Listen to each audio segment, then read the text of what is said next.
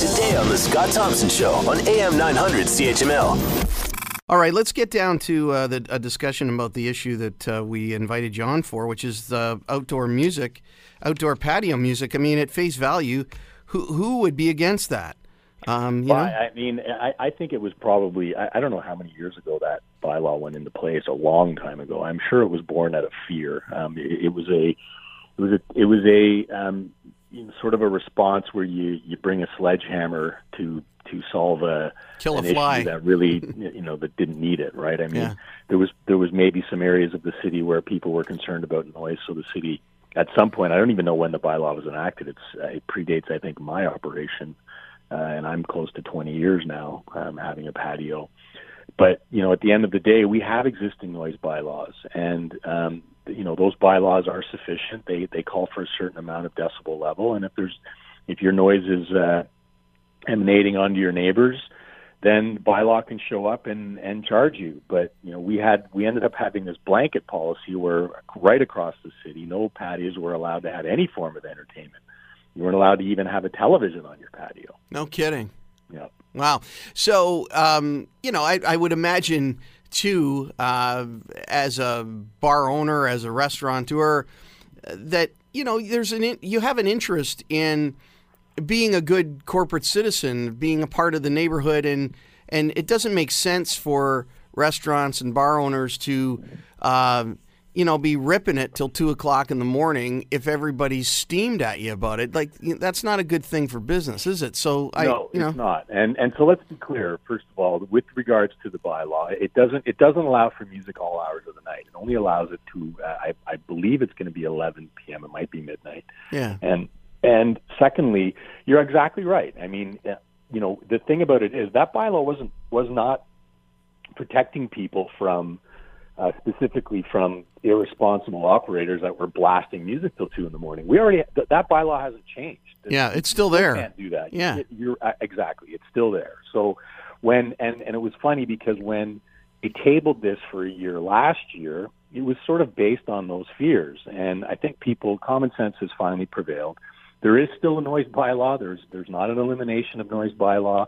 You can't blare your music to the point where your neighbors can't sleep. You're just not allowed to do it. And if you do, and if neighbors are in that position, they can certainly call bylaw. But the second point of your question is a very valid point. You want to be a good neighbor. You want to be part of the community that is looked upon positively. I can tell you that for us, we rely heavily on our neighbors to come and dine and hang out on our patio and enjoy a nice afternoon or evening and spend their hard-earned dollars in their local neighborhood.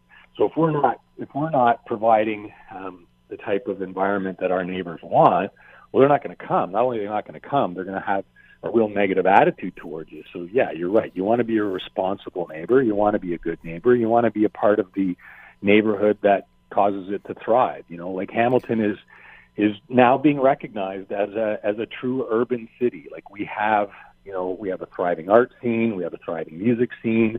It's people are more and more moving downtown, and you can tell because of all the different developers that are clamoring to buy up property and build downtown. Sure, yeah, and if this is again, if we're going to see music on patios, all over town except for the Bayfront, as has been declared here. Maybe the challenge then going forward, I don't know, is getting enough talent to play these patios, because I think it's a really cool thing for patio surfers, if you will, to know that there's outdoor entertainment going on. It's going to be an attractive feature for those that choose to put entertainment on their patios, and it's going to increase competition a little bit, which is always good for everybody. Well, and there's a lot of musical talent. Yeah, there is. And I mean, we can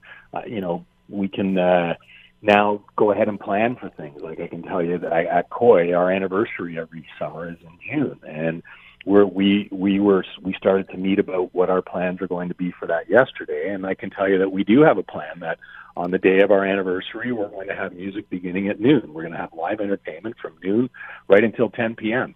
And now it's something that we can plan for, whereas in the past it was always, if we do it, there's always the chance that, we're going to get called and shut down by bylaw, and now that won't happen. And whether it's somebody that's a single musician with a guitar, or if it's a three-piece band and it's something that's a little livelier and fun. I mean, who doesn't want to sit in a patio at 5 o'clock and enjoy the sunshine and listen to good local live music? Exactly. That's something that we can actually do again in Hamilton. Want to hear more? Download the podcast on iTunes or Google Play and listen to The Scott Thompson Show weekdays from noon to 3 on AM 900 CHML.